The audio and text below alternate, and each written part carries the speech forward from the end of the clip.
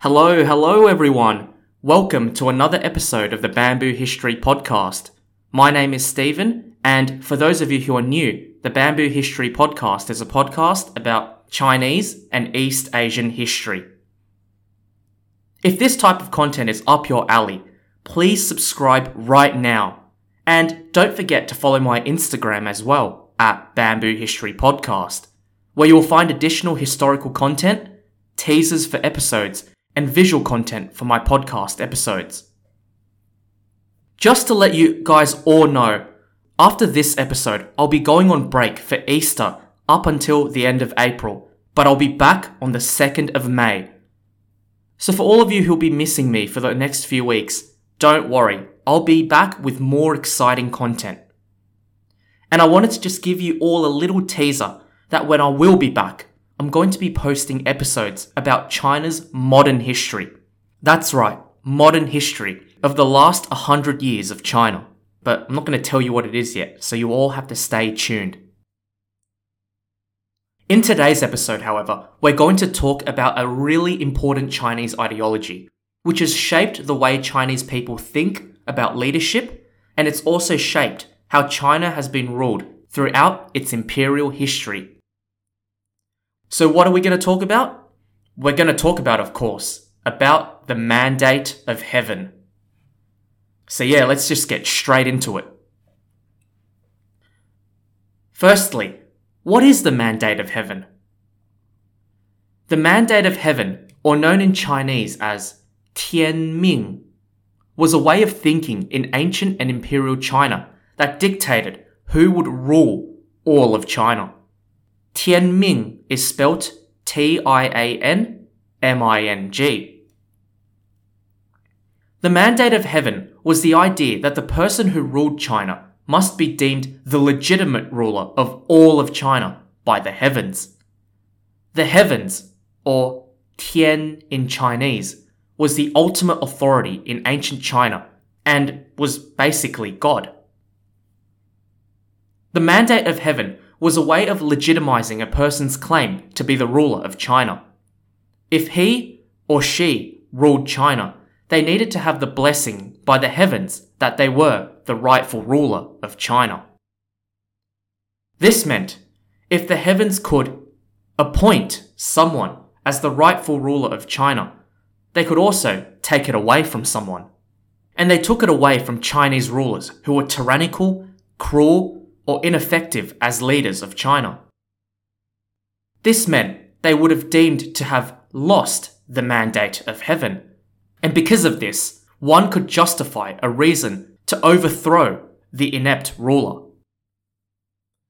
So you all must be wondering now, how did the Mandate of Heaven originate and why? The Mandate of Heaven, or Tian Ming, originated during the Zhou dynasty. Zhou spelt Z-H-O-U. Now before the Zhou dynasty ruled China, China was ruled by the Shang dynasty. Shang spelt S-H-A-N-G. The Shang dynasty had ruled China for over 500 years and had been relatively good and stable, up until the last king of the Shang dynasty, Di Xin, came onto the throne. Di Xin, or more infamously known as King Zhou, Zhou spelt Z-H-O-U, was a despotic king.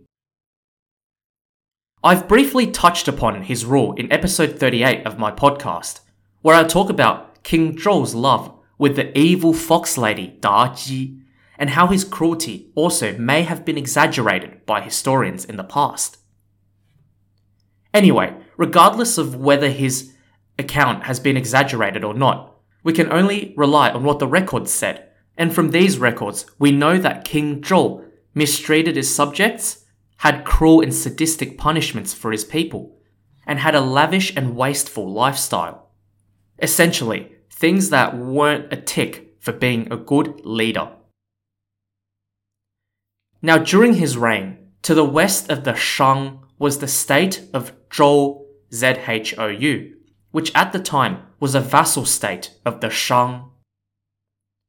King Zhou, however, was jealous and he felt threatened by the growing power of the vassal state of Zhou. So he decided to imprison the leader of the Zhou at the time. His name was King Wen, W-E-N.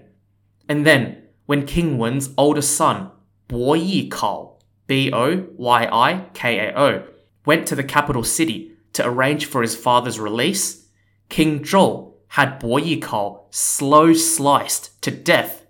Yeah, that is absolutely horrible. So can you imagine how his father would have felt, knowing that your son was being gradually sliced everywhere on the body and slowly bled to death because of this mad and cruel king? He would have been really, really mad. Anyway, King Wen was eventually released after the Zhou's ministers convinced King Zhou to release him and then showered him with all these gifts. So King Wen was released eventually. And after King Wen was released, he was really mad about what the King Zhou did to his son, so he plotted revenge. His desire for revenge led to a rebellion of the Zhou against the Shang. And after years of fighting, the Zhou finally defeated the Shang decisively in the year 1046 BCE. And then, the leader of the Zhou at that particular point in time, King Wu of Zhou, Wu spelled W-U, he was King Wen's son. He became the new ruler and the new leader of China. When King Wu of Zhou became the ruler of China, he needed to find a way to legitimize his rule, because he took the throne away from someone else, from King Zhou of Shang. This was when the Mandate of Heaven, Tianming, was formulated. The way the Zhou kings used the Mandate of Heaven to justify their rule was, the heaven, or God, would essentially grant the mandate to someone who would be able to rule the country well. If they didn't rule the country well, then obviously they would lose this mandate. They used the example of the Xia dynasty to explain this mandate. So the Xia dynasty was the dynasty that came before the Shang dynasty and has been considered China's first dynasty. The Zhou kings explained that the Xia dynasty once had the mandate to rule China, but their last ruler was not a good leader, and then hence they were replaced by the Shang. This then also would apply to the Shang dynasty as well, and because their last ruler, King Zhou, was not a good leader, then in turn they would be replaced by the current Zhou dynasty kings. As a quick side note, the Xia dynasty, spelt X-I-A, is said to be semi-mythical by many scholars because there's no concrete evidence found that proves that the Xia dynasty even existed. Hence, some people have actually claimed that the Zhou dynasty created the Xia dynasty as a way to explain the mandate of heaven and to justify their rule. It's an interesting theory, and if anyone has any opinions of it, please let me know. So to summarize, there are 4 main elements of the mandate of heaven. Number 1, the right to rule is granted by heaven, or Tian. 2, there is one heaven, meaning that there can only be one ruler. 3, the right to rule is based on the ruler's virtue and how well they rule the country. And 4, the right to rule is not limited to one dynasty and it can be taken away, and that person is deemed to have lost their mandate to rule. The mandate of heaven is entrenched and based on the Chinese people's belief that heaven, or Tian, T-I-A-N, is the Almighty. And how does the heaven manifest itself in real life? Well, it does so through natural phenomena like the sun, the moon, clouds, wind, rain, snow, and amongst other things. The word or the command from heaven, or in Chinese, Ming, spelt M-I-N-G, would be the ultimate law of the land.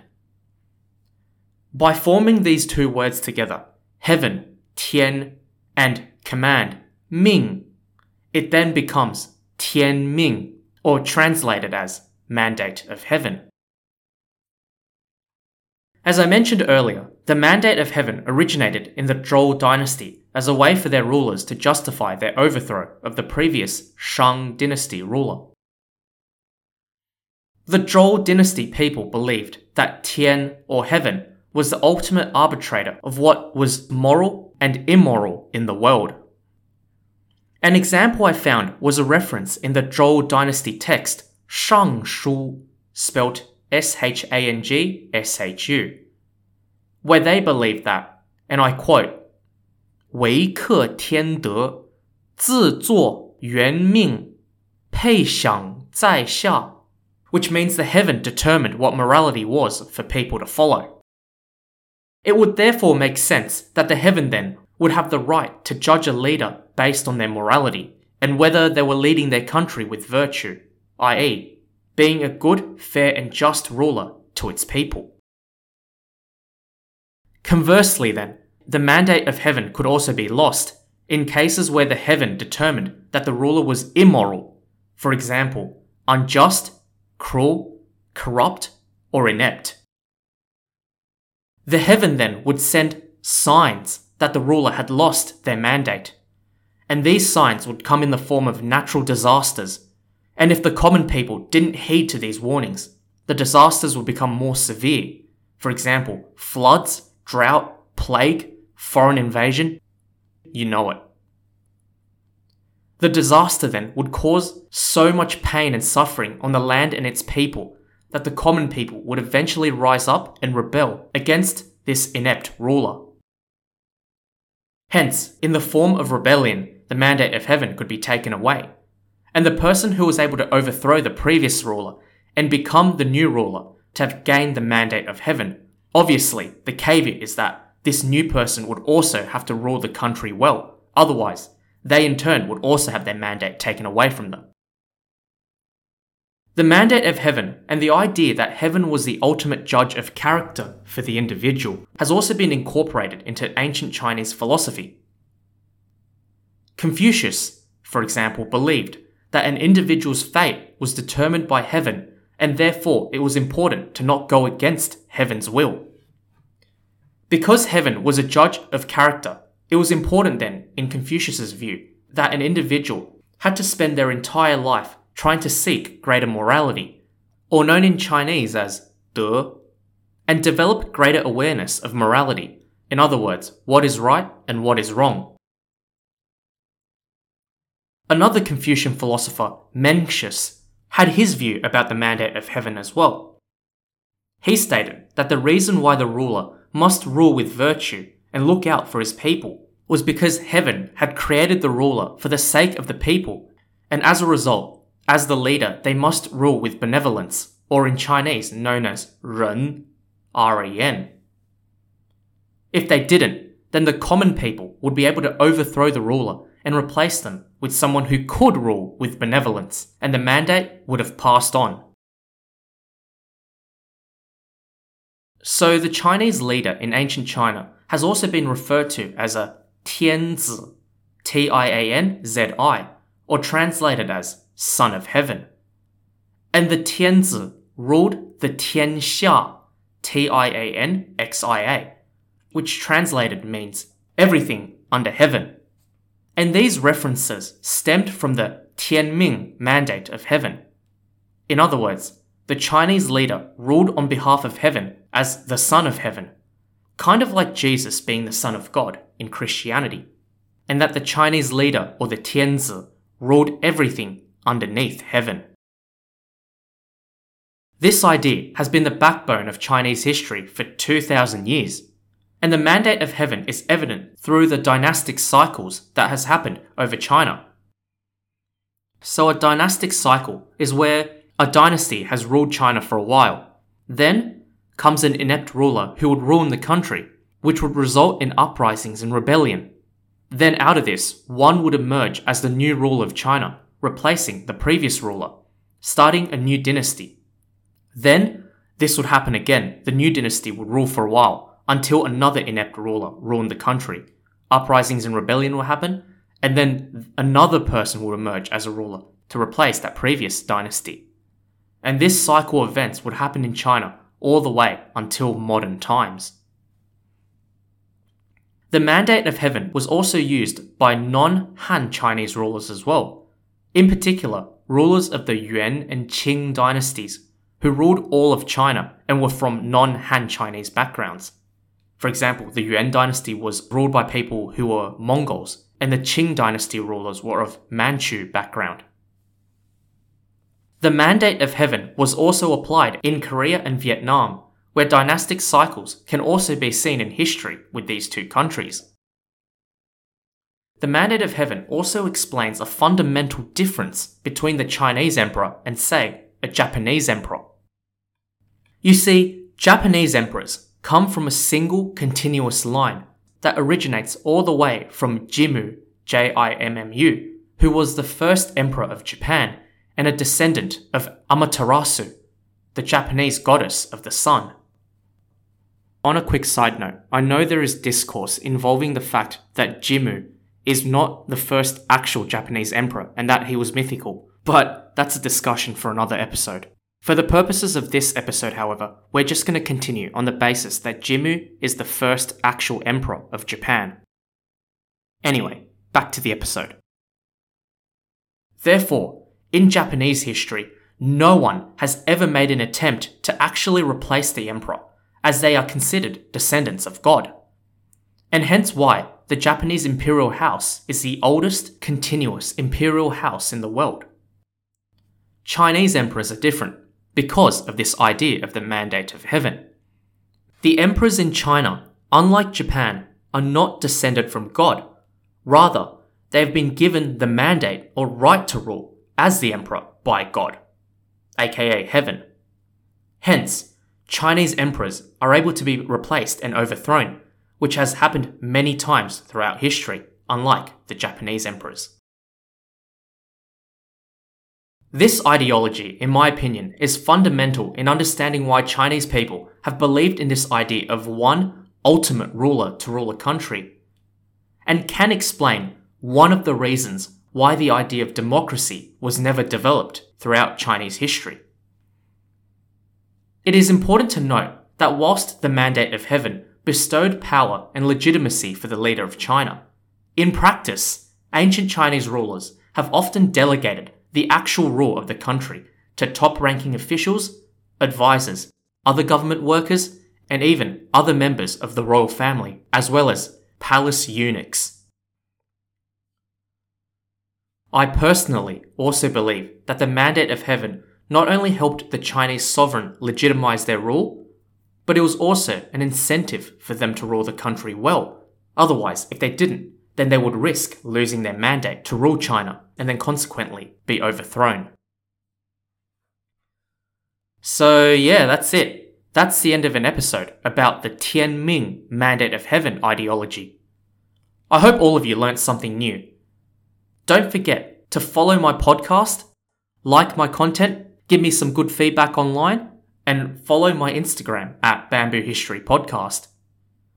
As the host of the Bamboo History Podcast, I will strive to deliver quality content for all of you. Otherwise, the heavens would probably take away my mandate to be the Bamboo History Podcast host, and I'll probably lose that mandate to someone else.